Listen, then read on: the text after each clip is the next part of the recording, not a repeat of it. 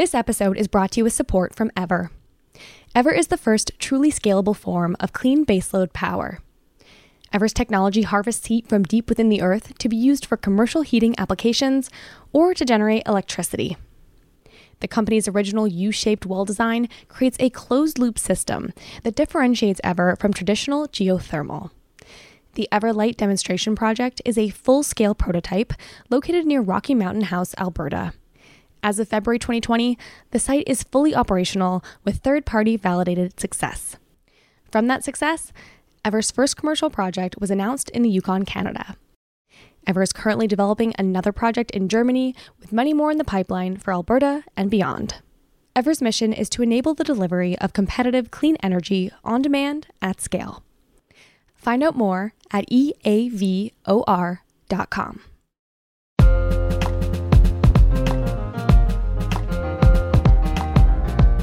This crisis will be over, and when it is, we will still be faced with the realities we're faced today. And the first reality, of course, is that the climate is changing because of human action. This is not a hoax. This is not, panic language for no reason. This is an absolute fact. As devastating and as dangerous as Corona is in a much more real way for everyone today.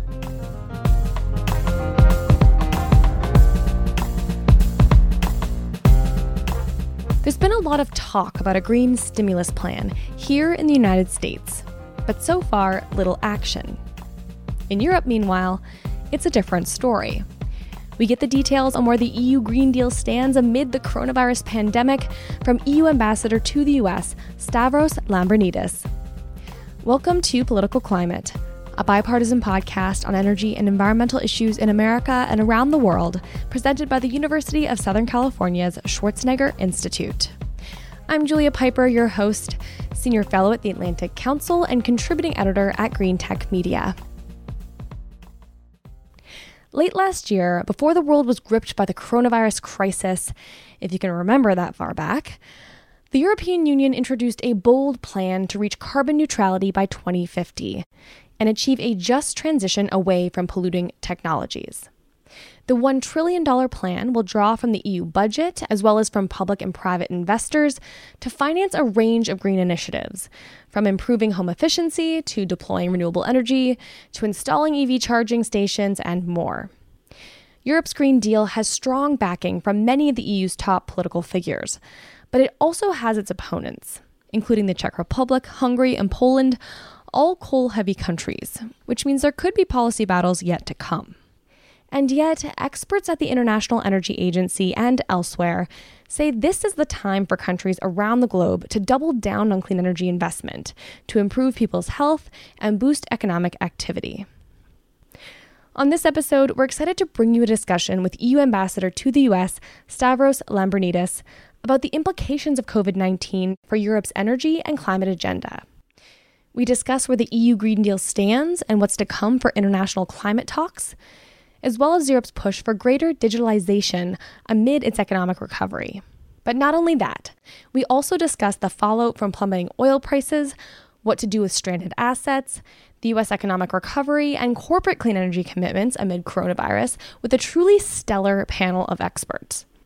Also this episode, you'll hear from Marsden Hanna, Head of Sustainability and Climate Policy for the Government Affairs team at Google. You'll hear from Nikos Safos, Senior Fellow at the Center for Strategic and International Studies, Energy Security and Climate Change Program. Also Kevin Book, Managing Director of Research at Clearview Energy Partners.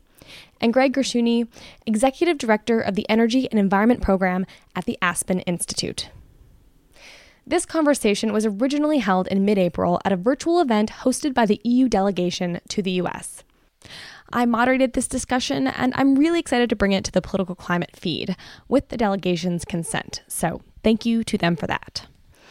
The audio has been lightly edited for clarity and flow, but I left the part where I dropped off the line because my laptop somehow decided to do a full reboot mid-live stream. Don't worry, it does not really disrupt the conversation, but I'd be lying if I wasn't just a little panicked behind the scenes. Gotta love this new digital life. Anyway, I think this is a really interesting conversation, and I hope you enjoy. Finally, while I have you, please leave Political Climate a review. It really means a lot and helps us keep bringing you more content. Thanks so much. Now over to the ambassador.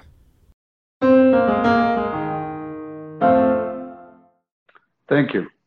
Thank you very much, Julia, and thank you to everyone who's here with us today on a hugely important topic, because as we're fighting Corona as we speak in the U.S. and Europe and around the world, we still have to face some realities when we're out of this crisis, and we will be out of this crisis, and these realities do not go away.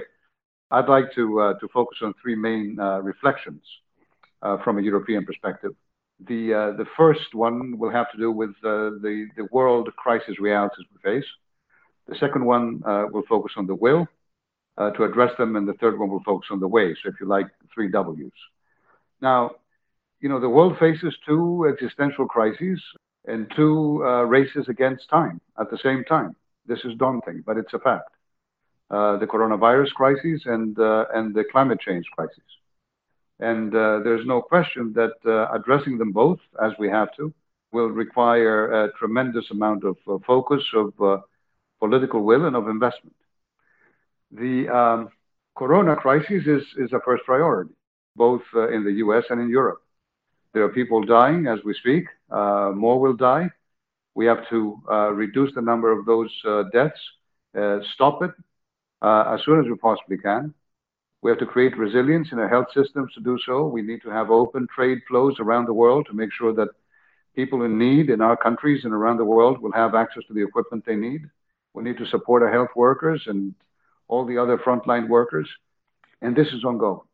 And in Europe, we have made a humongous political commitment based on European solidarity, the classic thing that the EU is founded on, to work together to address all these different challenges and to commit unprecedented amounts of funding, both from Europe itself to our member states themselves, and also funding to support countries around the world less privileged than we are, who also are facing this crisis. But this crisis will be over. And when it is, we will still be faced with the realities we are faced today. And the first reality, of course, is that the climate is changing because of human action. This is not a hoax. This is not, panic language for no reason. This is an absolute fact. As devastating and as dangerous as Corona is in a much more real way for everyone today. The floods will continue. The desertification will continue. The sea will continue rising. There will be wildfires. There will be droughts.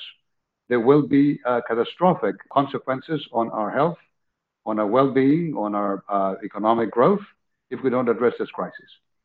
And the second question that relates to the first then is, we're all discussing now recharging our economies when the crisis is over and moving on to new growth.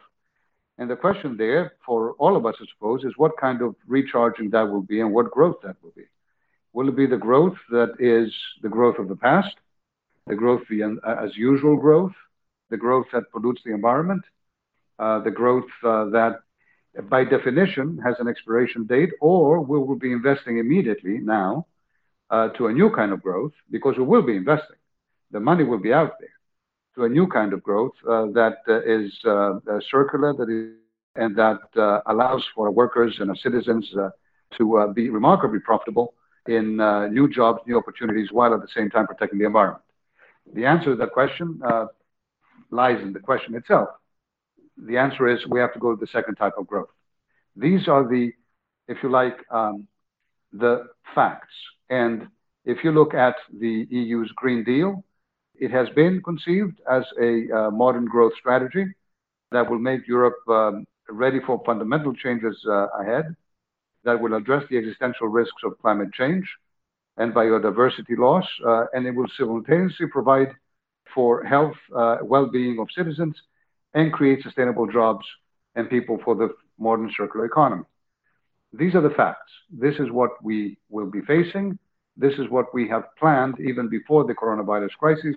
This is what we will be applying. Second point, the will, the political will. This does require political will. There are many people out there, politicians and companies, who were not particularly happy with the reality, the unfortunate, dangerous reality of climate change. who denied it, who didn't feel that it was worth the economic investment to address, who have, frankly, in some instances, entrenched economic interests on the other side of this economic growth divide.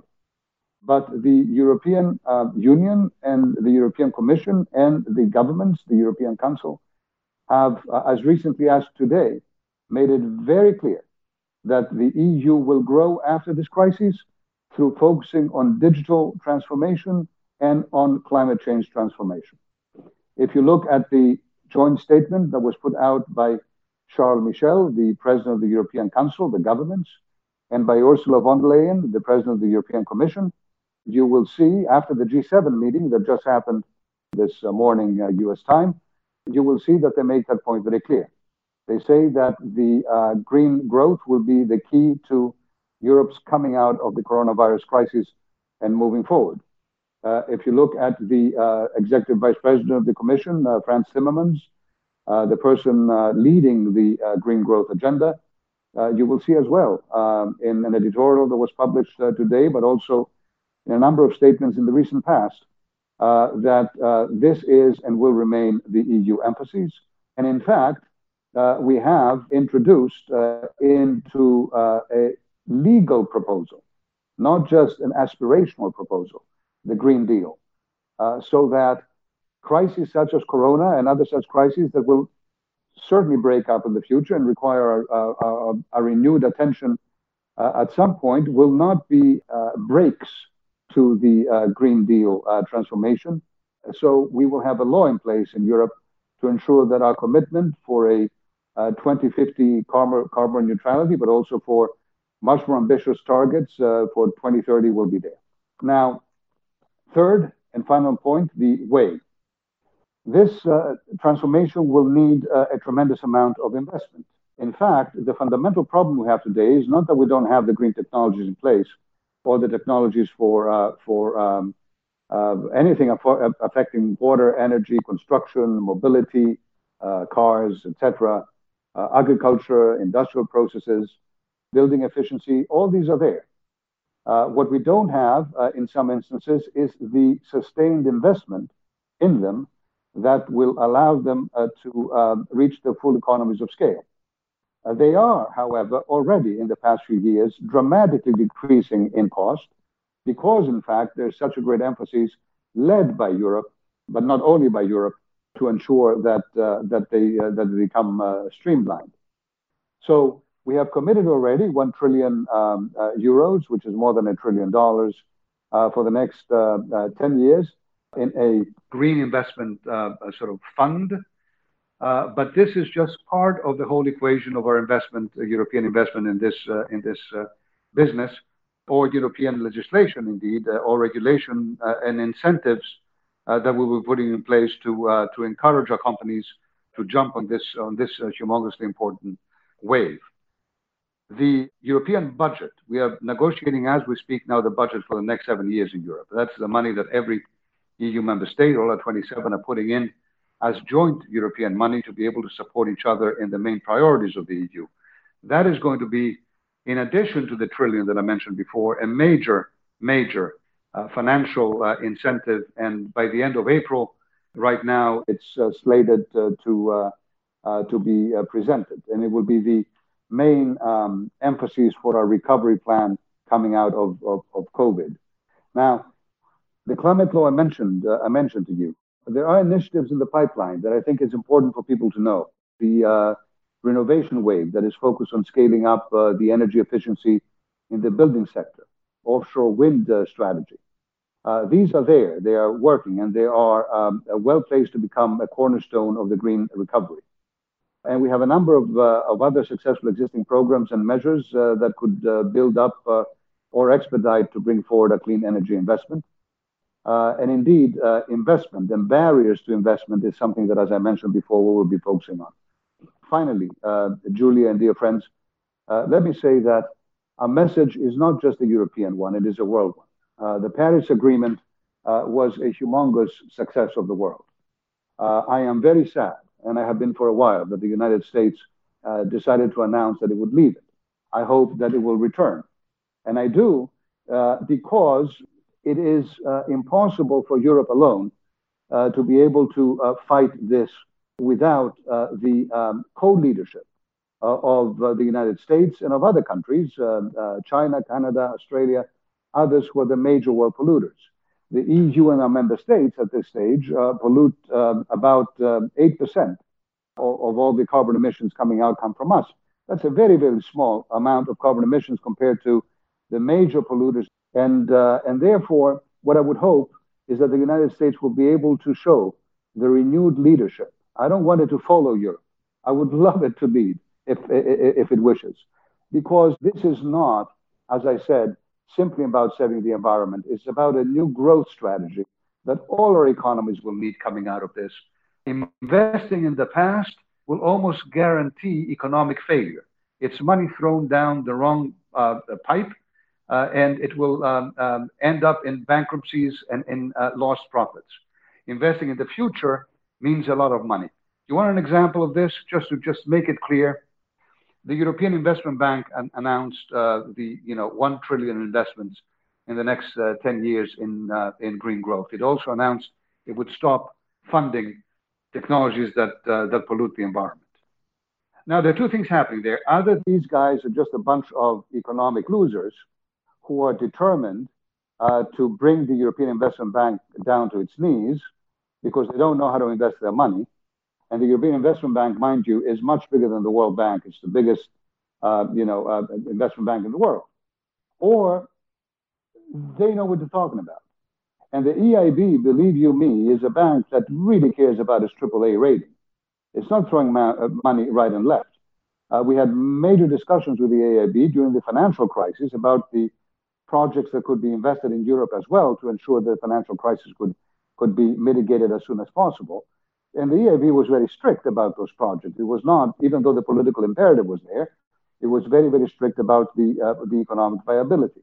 When the EIB announces $1 trillion and believes that this is money that will create tremendous growth and profit, that is a sign, I think, to everyone, including in the US, to those listening who care about this, that this is not pie in the sky.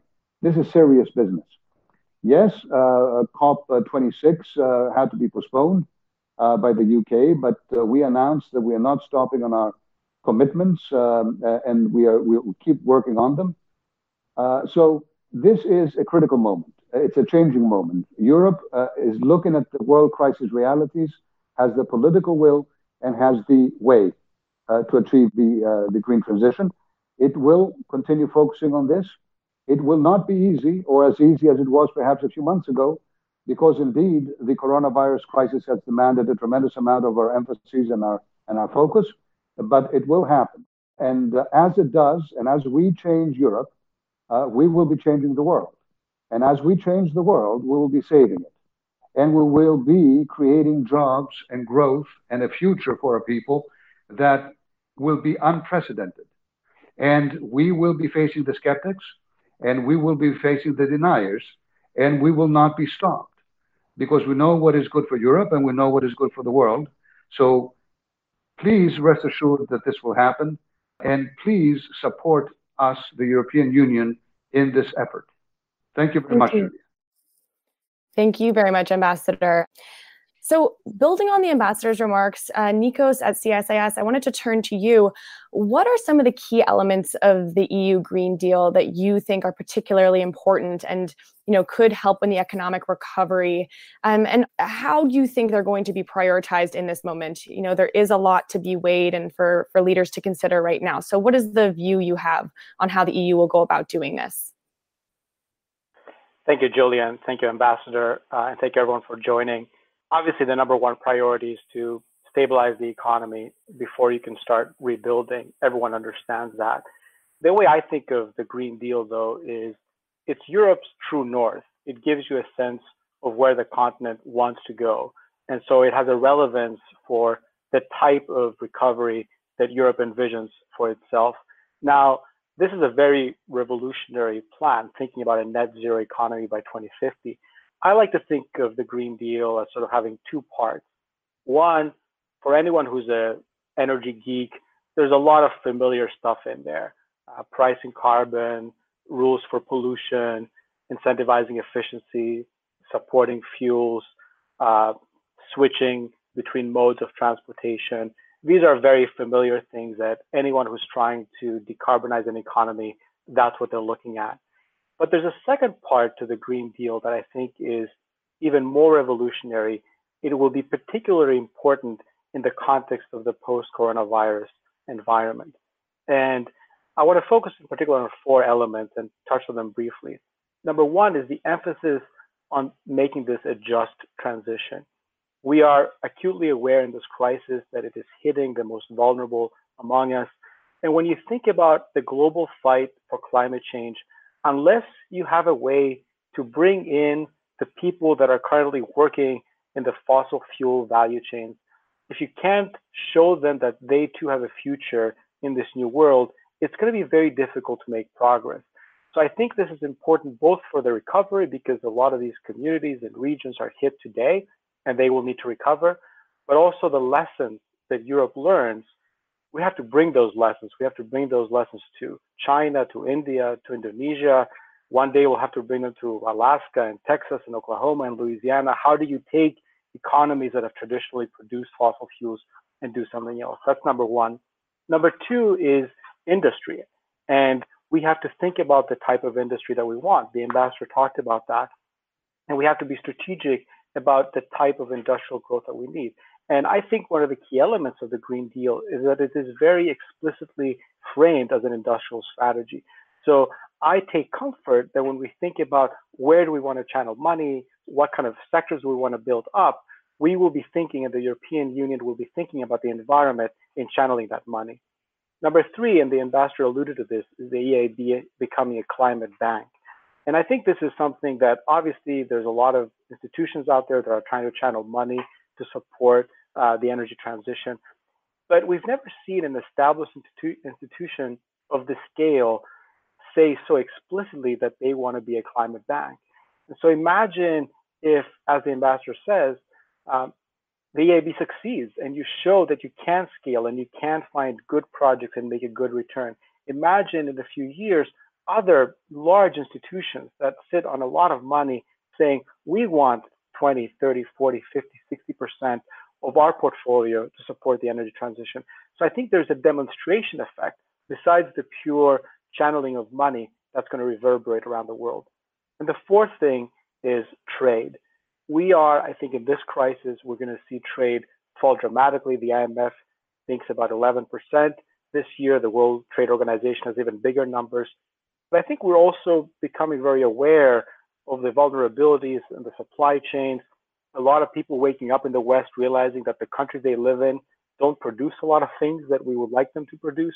So there's going to be a reevaluation of supply chains and the world trading infrastructure. And one of the things I have always found most promising about the Green Deal, it puts trade squarely in the center of that conversation. It puts it through the carbon border adjustment tax and other mechanisms. My view is it's not really about tweaking climate policy to fit the WTO. It's about renewing the WTO so that it is consistent with a world that wants to move aggressively on climate. So as we're going to have a reevaluation of the world trading infrastructure and architecture, I think that the Green Deal is going to make sure that we keep climate at a central focus of that discussion. Great. Thank you for that. I want to turn now to Kevin Book at Clearview Energy Partners and broaden this a little bit to look at the more global landscape. I wanted to ask you, what's the main takeaway from the OPEC Plus meeting that took place recently, where they were discussing, ending the oil price war? And I'm wondering if there's a connection to that and then the outlook for clean energy and climate action going forward. Could you weigh in on that, please? I think there's two ways to think about what happened on OPEC Plus that bear on the transition and the climate debate. Probably the first one is really straight economics. I mean, we know the OPEC Plus deal will not balance the market. You can't have 25 to 30 million barrels per day of demand destruction offset by 10 to 15 million barrels per day of supply management and have a balance. So that means that energy prices are going to be low for a while. And a lot of what will balance the market will be market forces, investment cancellations, production shut-ins, essentially the business side failing to be able to stay in business in the oil industry until things start to balance. And eventually that could mean that oil prices rise precipitously. And from a transition perspective, a high oil price has a more fundamental economic basis. Essentially, having too much fossil fuel makes transition harder because fossil fuels are cheap and they take away some of the economic incentive for comparative advantage, particularly when you're pricing in externalities, or even worse when you're not. When it comes to economic weakness, there's a second side to it too. Overall economic weakness means you probably see incumbent capital stock get an advantage. So absent intervention from governments, absent other roles being played, folks are going to hold on to what they have before. You think about it from a light-duty transportation basis, the EV revolution that we've been waiting for all these years. People aren't going to showrooms to buy cars. Capital stock isn't turning over. If they don't have the money to buy the car, then the incumbent capital stock stays. But more than that, the proposition that EVs bring to market on an economic basis is you pay a higher fixed cost for a lower variable cost, and you break even by driving more. So at a time when COVID has us driving less, some of the economics are disrupted there too. I will say that when it comes to EVs, if you look in the US, they're not positively correlated with gasoline prices. People don't buy them for economic reasons. Over the last decade, they've been negatively correlated. So it's not really being done on an economic basis yet. But in any case, let me get to the other side of it. Energy's economics, but other things too. And I think a lot of what we're talking about today is really those other things. What happened at OPEC Plus? You had a US president at the center of market management. This is a bit unusual, but actually it's not the first time we've seen this. Nikos mentioned trade, right? The China phase one deal was a US president at the center of market management. So essentially what we're talking about is a combination of managed markets and managed trade getting more traction in the world. And that's part of what OPEC Plus is essentially saying. This is a world where governments are taking a bigger role in markets. And that's not news. We've been moving in this direction for a while. And if anything, COVID has accelerated it. So what do we have? Well, we have history here in the United States when you look at what this means. Mandates have moved transition a lot faster than markets on their own. 10% of gasoline in the United States is renewable in content, ethanol, because of mandates. More than 10% of electricity on the US grid is non-hydro renewables. Why? Because of state mandates. So this is another moment in the ascendancy of mandates. And you may ask, well, why does that matter? And I think it comes back to the recovery topics that the ambassador and Nikos both mentioned. Look, this is a time when governments are getting more powerful. Necessity requires it, right? Intervention in the public interest. It's also a time when I think, as Nikos described it, global value chains are breaking down. A lot of what was supplied globally, folks are going to want to invest in locally in what we're calling a global divorce. It's not just a breakup when everyone is doing it. It's not decoupling. It's everywhere. We're looking at the entire world reconfiguring. So in that world, not only border adjustments gain power as a way to essentially protect. We saw in the last recession, right? Countries spent tomorrow's money on yesterday's factories.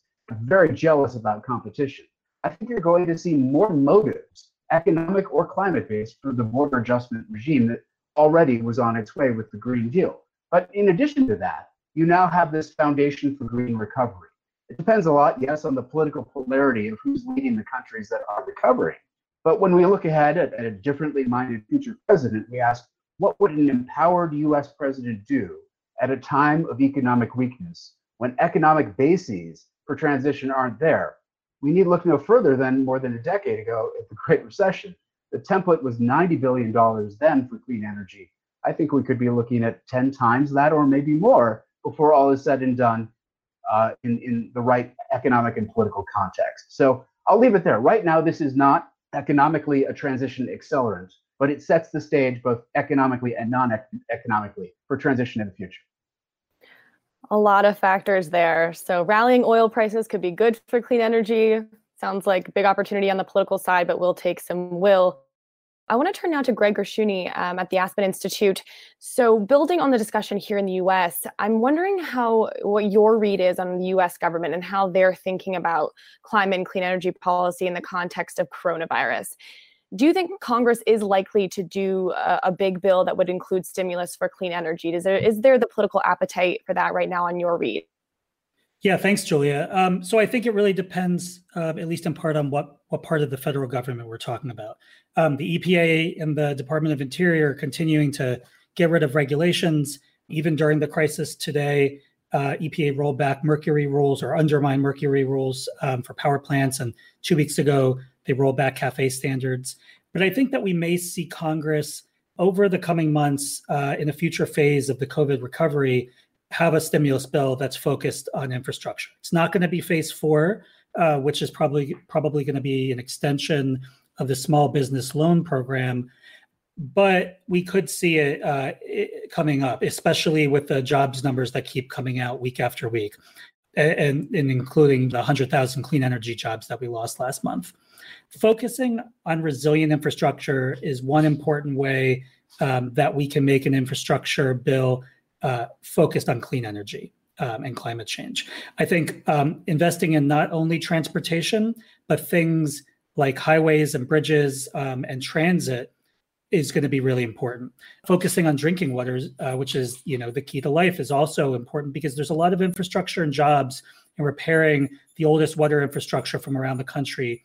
And we need to focus on rural America, which is often ignored by both political parties. And so I think that can be a place that Congress can come together to focus on manufacturing, which is a lot in rural areas, but also investing in schools and updating the physical infrastructure, including building clean energy for schools and investing in farmers. And then the last thing that we're learning is we need more and better high-speed broadband so we can have more conversations like this. So it's a lot, but if we're going to talk seriously about a $1 to $2 trillion infrastructure bill, I think it's important that we get it right and include clean energy and climate in it. I think we may have lost Julia on the feed, unfortunately, but I can jump in here real quick. I know Julia was hoping to chat a little bit about corporate responses to clean energy. So why don't I? Until we're able to get her back, hop in. So my name is Mars with Google. I lead sustainability and climate policy with the government affairs team. And we know that the world is facing an unprecedented challenge here. And we share in the grief over the loss of life and the impact on communities around the world, including families and friends, our users and our employees. And, oh, she's back. We have Julia. Hello there. Marsden, you're doing a great job. Virtual events, I'm still getting used to, just lost the line there. But I'll hand it back to you to continue on how corporates are leading on clean energy amid all this. Perfect, thanks.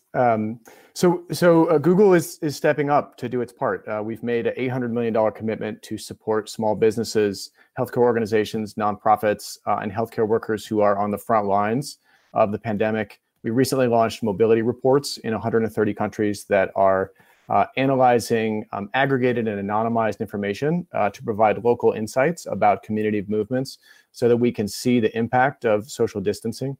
And we recently partnered with Apple to enable the use of Bluetooth technology for contact tracing to help health agencies around the world reduce the spread of the virus. In the near term, we know that this economic and health crisis is not going to spare anyone, including the clean energy sector. We're beginning to see impacts to projects as renewable energy developers face challenges in their supply chain and labor availability. Concerns around the global economic slowdown and the availability of financing are creating substantial uncertainty for future projects.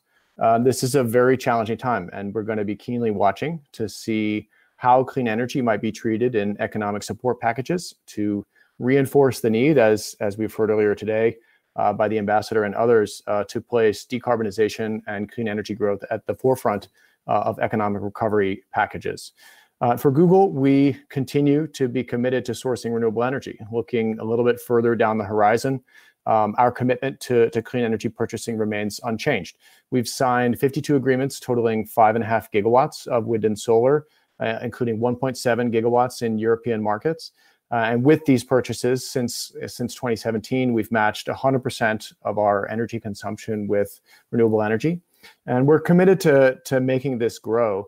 We're committed to maintaining this as we grow.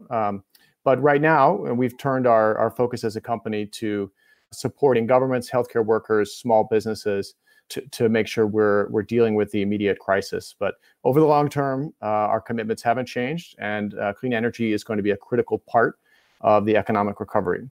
But we also know that we are just one company amongst many. And if we're truly going to decarbonize global economies, everyone should have access to clean energy. There are about 200 companies today that are part of the RE100 movement.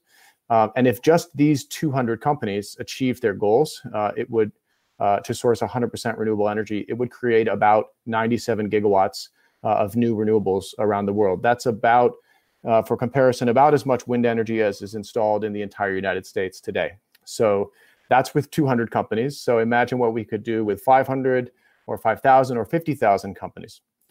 So that's the reason we've helped establish groups like the Resource Platform in Europe and the Renewable Energy Buyers Alliance in the United States to help create pathways for every company in every geography to have access to a cost-effective pathway for clean energy. So as governments consider how to build sustainability and climate outcomes into their recovery plans, I think it will be all the more important that we're making sure we create pathways for companies to be a core part of the solution to driving clean energy growth. Excellent. All right. Thanks, everyone, for tackling that first round of questions. I wanted to turn back to the ambassador now to get his read on the future of international climate negotiations. You mentioned you were happy to have the United States lead in this regard. I'm wondering how you think the European Union can engage with the US on that, but also other countries like China, India, that are both confronting the virus, but also trying to transition their energy systems and may also be thinking about stimulus for clean energy, but also perhaps fossil fuels as part of their recovery. So how can the EU engage with others in this regard? Thanks, Julia, and thanks to everyone. Fascinating remarks. We intend to keep the political leadership that we have as European Union in the international level. This has to be an international solution to an international crisis in the exact same way that international solutions are required for the international world COVID crisis. But of course, what we each do on our own will make a huge difference, and the commitment that we show in our borders will highlight that we put our money and where our mouth is, as it were, and also be able to inspire. So the first thing that we will do is ensure that we in Europe, as Europeans, promote a Green Deal in Europe, European sovereignty in this area. The second thing we will do is that we will continue working very closely in the international community under the Paris Agreement, the COP and everything else to ensure that we push our partners to the direction that we all committed to. When it comes to the US, we not only talk to the administration, we'll talk every day to states, state governments, big cities, municipalities. There is a remarkable political commitment at 50% of the US states, amounting for over 60 or close to 70% of US GDP, have stated openly through the governors that they are committing to Paris, that they're working with their companies to find the most effective incentives and ways to have an energy transition here in the United States, in different states. I just hope that the political commitment at the highest federal level will be returned, and the US will be able to not only help with us lead this transition, but also, frankly, benefit for the tremendous economic growth potential that this transition will have for the US economy as well. And finally, we are the biggest, the European Union, the biggest right now funders of the International Fund. So we are supporting other countries to be able to have the money to do the necessary adjustment and investments as well. This is not the money that will solve everyone's problems. There's going to be necessity for financial commitment from all these different countries. You mentioned China, India, and others. But these international funds will be a huge support to kickstart the process, and we're there. Julia, if I may say just 2 or 3 things inspired by what others said very quickly. Indeed, just transition is a huge thing. And this may be a difference between the way that Europe functions more broadly with social safety nets compared to the US. So, you know, the 2 biggest open free market economies in the world, and we have to remain that. But at the same time, in Europe, we do take into account the people that fall through the cracks. We do take that much more into account than perhaps has been the case historically in the U.S., expecting the market to take care of the rebalancing of any transition. So in our case, we have announced, in addition to the Green Deal, this huge just transition fund, precisely as Nikos mentioned before, to ensure that workers in mines, in carbon-intensive industries who will, in this process, have their jobs, the job security challenged, will not be left behind and will be behind this transition and supporting it. A second thing that I want to say is that one has to think of implications of energy transition that we normally don't discuss in these panels, including geostrategic interests and geostrategic stability. A classic example of that that people don't usually know about, but you may understand its significance when I tell you. So if you take Ukraine, it's a country that has been invaded by Russia. It's a country that is going through an energy transition itself, very fossil fuel driven economy in the past. The European Union has committed the more substantive amount of money than anyone else in the world to help Ukraine go through the transitions that it needs, political and energy and others. People say, well, you're talking about all these billions you're giving, but this is again money. Just give me an example of what this means. Okay. About 150 million of the money that we have given to Ukraine goes right now into changing the energy efficiency of buildings in Ukraine. So you may say, oh my God, this sounds like more European kumbaya, right? So the world is burning and you're talking about energy efficiency. But here's a fact. If Ukraine becomes as energy efficient as the least energy efficient country in the European Union today, it will not need to import a single drop of gas or oil from anyone else in the world, including Russia. So you tell me if changing the energy efficiency of buildings in Ukraine is a kumbaya project, or if it is not a hardcore security project for Ukraine and for a region.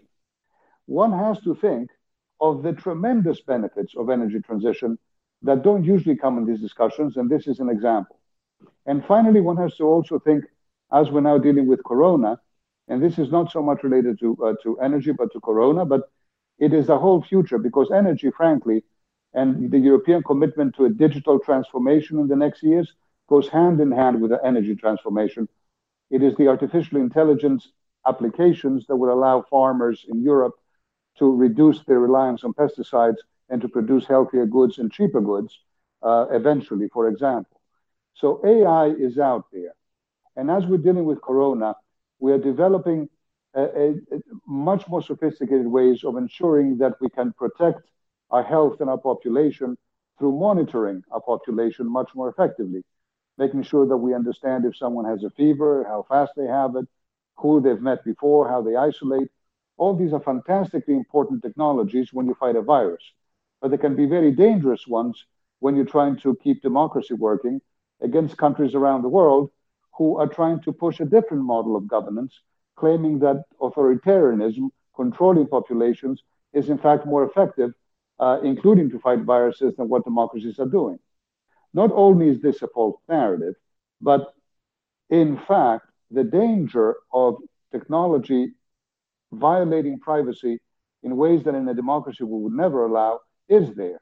So I always rely on government company cooperation, such as with Google. Google was a participant back in Europe. Sort of the experts panel would put up 50 people to come up with a report on how you apply AI, respecting human rights in a human-centered way, for their advice, for their leadership, and for their ability to ensure that technologies that are good to fight the virus are not also being used to monitor populations and to take away rights. These are all interrelated challenges, aren't they? They're not going away. Privacy is not going away. Digital challenges are not, and the climate change is not going away. And it is those of us who are determined to lead in addressing those issues that in the end of the day, I think we'll see our economies grow dramatically, and we'll see our democracies and our societies fortify themselves against others who don't share either our climate ambitions or our democracy ambitions. I'm going to actually jump in with a question now from our audience, and I'll put it to Nikos. The comment is $1 trillion in future green investment is great, though how will the EU EIB address the issue of fossil fuel stranded assets as they try to address the clean energy transition and a just transition? What is your view on addressing fossil fuel stranded assets amid all of that? That's a very good question. I wish I had an answer to it. I think that the challenge, the way I think about it, is a couple of things. One is, you kind of think about that 2050 world, and then you sort of back calculate what that looks like today, and you realize at some point a lot of the things that we operate today have to get shut down, and that shutdown is going to have some serious impacts on the balance sheet of companies, of regional governments, of local governments, pensions, and so on and so forth. I don't know that we have a very good answer to that question. I sometimes sympathize with a slightly free market view that says, capital gets destroyed all the time in all sorts of sectors, and your role as a sovereign, as a government, is to make sure that you sort of contain some of the fallout and that you help capital get reallocated. I think that's part of the answer, but I do think that the other part of the answer is going to come back to the question of the just transition, right? And you kind of are seeing this, how it's playing out in Germany right now, that if you want to purposely shut down assets that still have economic value in them, you'll have to find a way to compensate those people that hold on to those assets. And I don't think that the answer that says we're just going to destroy a bunch of value and I'm sorry, that might be economically efficient, but it's not politically efficient. So part of what you're seeing, especially if you look at the United States in coal, effectively the U.S. coal industry went through essentially was a stranded asset value destruction where coal generation has dropped by half in a little bit over 10 years. And for the most part, the United States government said, sorry, so tough luck. You got beat by gas. And in some ways, that was an economically efficient outcome. But you're seeing the politics of that and the communities that are being left behind, the people that are being left behind. So in a way, I don't think that rushing to that idea that, hey, people are just going to have to lose their shirt and have to deal with it, it might make sense from a textbook economics perspective, but it's very difficult to sustain, I think, politically. And what you're seeing is when you do inflict that much damage, that damage is going to come and resurface in a political way later on. And so that, to me, goes back to the question of the just transition and finding a way not to overcompensate people that made bad bets, but finding that balance between shutting down capital that has a lot of value, between that and sort of keeping things afloat that we shouldn't keep afloat. That's what I hope the just transition conversation in Europe, and that's essentially where the just transition conversation in Germany has gone to. And, in a traditional German way, no one is very happy with the results, but that's how democracy works. So that's kind of what I'm hoping to see more of. Great, thank you. Taking another audience question here, and I'll direct this to Kevin, and you can maybe branch it out to include the EU and the US. The question is, how does the Green Deal and the EU's climate goals address the increasingly low cost of fossil fuels for consumers? And I'm reading that as just how economically compelling those fossil fuels are. How do you, I guess, institute a transition? Welcome your thoughts on that. Sure. There's a lot of interesting things going on in the market right now. So when you have no demand for something, the price falls very precipitously, and it creates the illusion that something can be cheap. The illusions go away pretty fast, though, because you have a pretty quick turnaround once prices escalate back up. Oil, as a result of just natural forces, declines every year. You have a significant global decline, and the underinvestment wave that is coming is probably going to be more significant than most people realize. Think about what it would mean to be a public company CEO or CFO right now and say, okay, what I really want to do is invest in more oil upstream investment. Let's do this right now. no one's going to reward that, right? The price is low. We've just seen what happens when overcapacity has been punished by the market. So in many ways, I think that what we're probably heading into on the far side of all this is a place where that fundamental condition you're asking, cheap fossil fuels, could start to go away for a little while. And when it does, a lot of things could happen at once. The first is the fundamental catalyst for transition, right? Already, I think you're going to see that because of carbon pricing in the places where it's already present, that green sources are going to start to look competitive in even a moderate price environment. And when the price gets higher, some of those green sources are going to seem more competitive. The second thing I think we've already mentioned has to do with the border adjusting. As you get down to the point where prices of fossil fuels are high and organically you're starting to see people looking at diversifying because they want to manage their cost structure, you're also probably going to be entering into that fragmented world of the future. It's not a hopeful world necessarily. I think we all want to get along, but I think we have to recognize that a lot of national interest is going to come up in the context of trade. Things were not going so well before coronavirus. And a lot of folks are going to say, well, look, you're dumping on my market. You know, in this particular place, you can't use fossil energy in your electricity mix and sell into our market, like Europe, where they're increasingly trying to move fossil fuels out of the electricity mix. And so some of those forces are likely to be accelerated, particularly countries that don't have fossil fuel endowments of their own are going to be looking at trying to establish national security, again, in this global divorce context, where they're trying to not depend so much on global value chains. They're probably going to be greening their mix a bit faster too, which means some of the Asian consumers of fossil fuels now have new incentives to green up. And this becomes self-reinforcing. So in many ways, that low price premise going away sets in motion a lot of other things that could start to accelerate transition on the far side of this. Can I ask a quick follow-up? What's the timeline for the far side of this? How far in the future are we talking? Is this an immediate response to coronavirus and the economic recovery, or are you talking some years down the line as we get back on track? Well, the oil market probably won't balance this year, or maybe not even next, depending on what we see. And that question really depends almost entirely on how long we stay in our homes. Transportation fuels demand down 70 or 80% in some countries right now is an absolute, wreck for the market. We're not going to see anything rebalancing anytime soon. The inventories have nowhere to go. They're going to sit there until they're drawn down, and the price will stay low until then. But on the far side of that, after a wave of underinvestment, we could be in 2023 or 2024. Think about this contextually. You have the first stock take coming up and essentially the 2024-2025 horizon where the Paris Agreement come up and happens, right? We have the Green Deal with the border adjustment. I'll let the ambassador and others on the call tell me exactly when that will be put into law and effectuated, but let's assume a similar time frame. So we're talking about coincidental effects of a market tightening, rather precipitously maybe, at the same time that real green measures are being brought to bear. 2023, 2024, that's not that far right now. Geologically, it's a microsecond.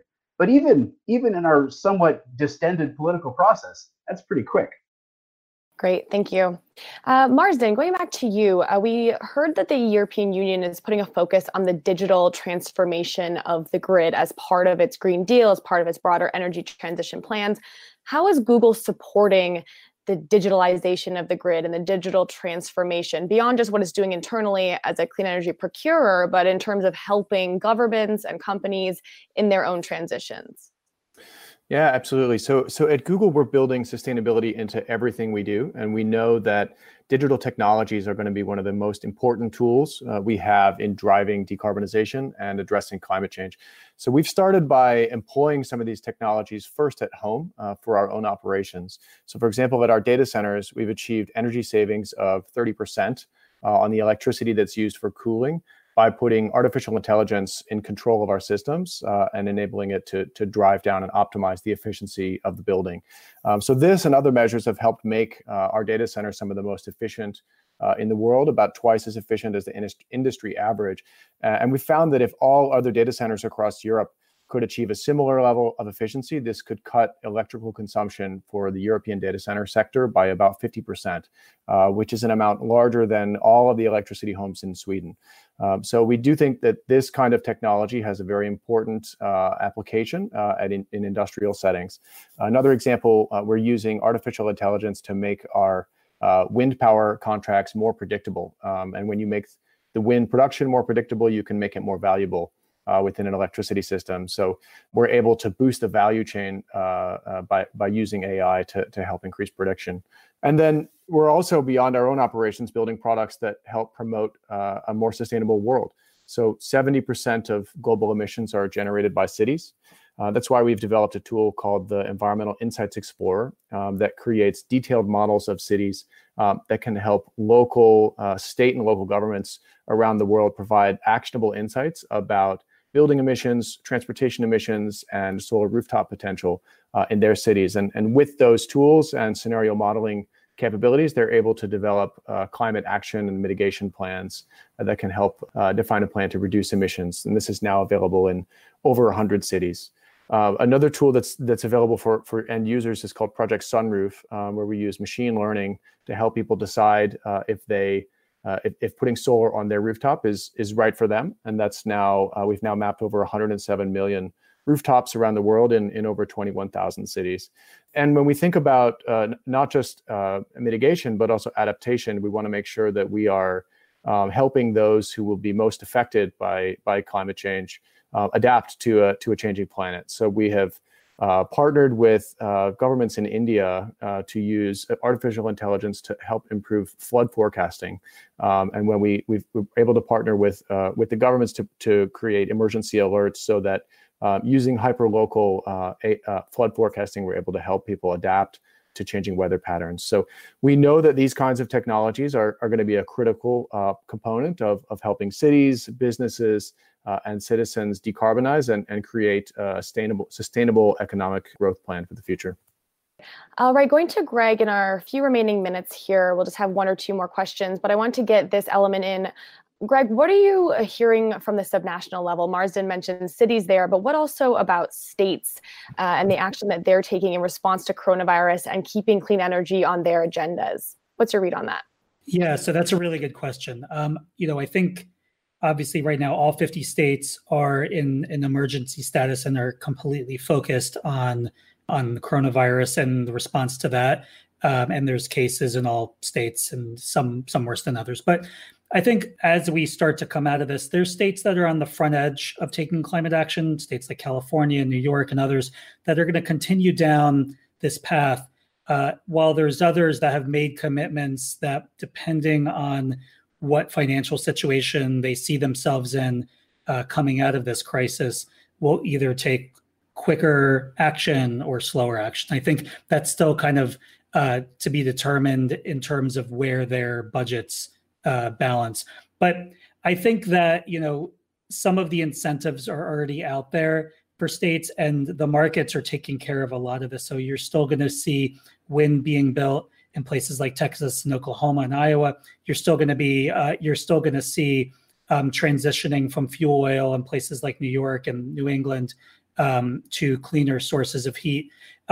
And I think that the real action in a lot of these states is coming from the companies that are making commitments while in those states. And so you're seeing utilities commit to zero emissions by some date in the future, both big utilities, small utilities. You're seeing tech companies like Google, like Microsoft, that have operations in many states that are going to continue to drive the demand for clean electricity and other clean energy in those states.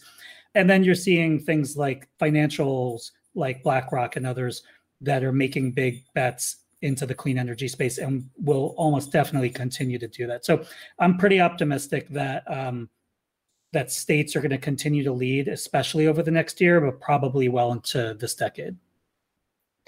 I'm going to give you one more question, Greg, before turning to the ambassador to close out. It's a question about whether the benefits we're seeing to the environment amid the response to coronavirus could then be part of this clean energy discussion and climate discussion. Are there co-benefits of green growth while combating COVID-19's health and environmental impacts? Do you have a thought on that? Yeah, so I mean, I think we're seeing, we're sort of seeing a window into what the world could look like if we stopped emitting pollutants into the air. That's definitely a good thing, and it's a good thing for people who are breathing air and drinking water in places like Los Angeles. But I think it's going to take a lot of work in the long term to actually get there, when we return from this crisis. It's going to probably bounce back pretty quickly to what it was once we all come out of our homes and drive our cars and, and the factories ramp back up. So I think it's temporary, but it kind of gives everyone a sense of, wow, you can really see a blue sky in a place like LA or, Beijing. Maybe this would be a good thing to have in the future. As someone based in LA, I can attest to that. The clean air is nice. Ambassador, turning to you with 2 pointed questions from the audience, and then I'll let you finish with any final remarks you may have of your own. The 2 questions are, first of all, are you concerned that the convergence among EU member states will suffer as a result of COVID-19's challenges? And will that be adequately addressed in the context of the EU Green Deal? The other piece was asking specifically about whether the 1 trillion euros for green investment will be encroached upon by the coronavirus response. Will those funds need to be appropriated elsewhere? So I think both collaboration among EU member states, and will that be stressed? And then how will money be moving in response to coronavirus, and will it affect investment in clean energy? Thank you. The second question, we are working as we speak on the new EU budget and our priorities. The political will that I described in my opening remarks is so important when it comes to a place like Europe. We are based on solidarity and a political will as much as we are based on anything else when we move forward policies. Sometimes policies that people are predicting make no sense and wouldn't work. For those of you in the financial markets may remember back in the late 90s, early 2000s, how many economists said the euro as a currency had no chance to succeed. It made no economic sense. It would collapse. And of course, the euro not only has not collapsed, but it remains, even after the financial crisis, the second strongest, largest currency in the world. And I mention this because, like with the Green Deal, so with the euro, it was the determination, the solidarity of the EU and its member states that brought together a policy and imposed it in Europe and in the world in the end of the day. You will see the same will here. And the 1 trillion and all the money that has been, ring fenced for the green transition is not the money that is being now touched as we address coronavirus. But of course, yes, there is a challenge. We will need to get more money than we had predicted generally into our budget, into our system to address growth. And this is what we're discussing right now.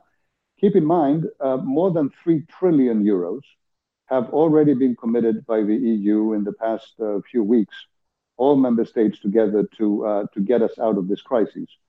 And some of that money, supporting companies and others, also will be money that will then be channeled into the green transition investments we're talking about. So Europe is very committed to this. The first question is interesting because if I understood it correctly, it wonders whether or not European solidarity has been challenged or hit during the coronavirus crisis.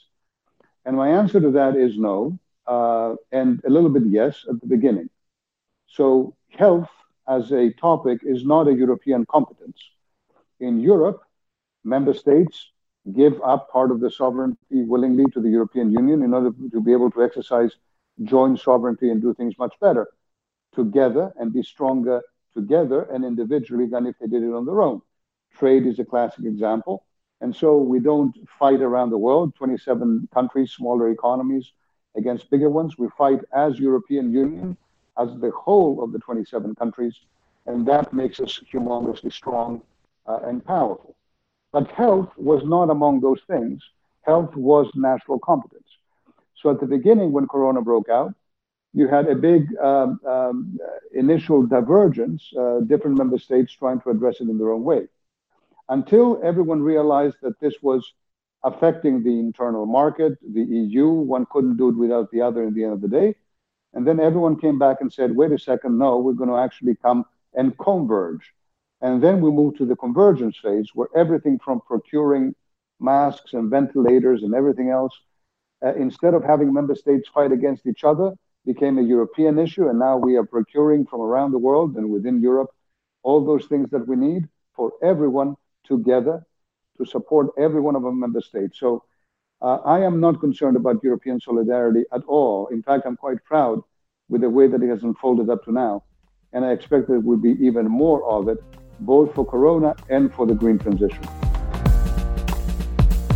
There you have it. The EU says it's sticking with its Green Deal despite coronavirus. We'll keep watching for updates on that going forward. And we hope that you enjoyed this conversation, which was again brought to you by the EU delegation. So thanks to that team for letting me share this audio on our podcast feed. Speaking of the podcast feed, you can subscribe wherever it is that you're listening right now, or wherever it is that you would like to listen. We're available pretty much everywhere, from Apple to Spotify, Stitcher, TuneIn, and beyond. You can also find us on Twitter at @Polly_climate. Tweet us there, leave us a message. We'd love to hear from you. That is it for now. Thanks so much, and until next week.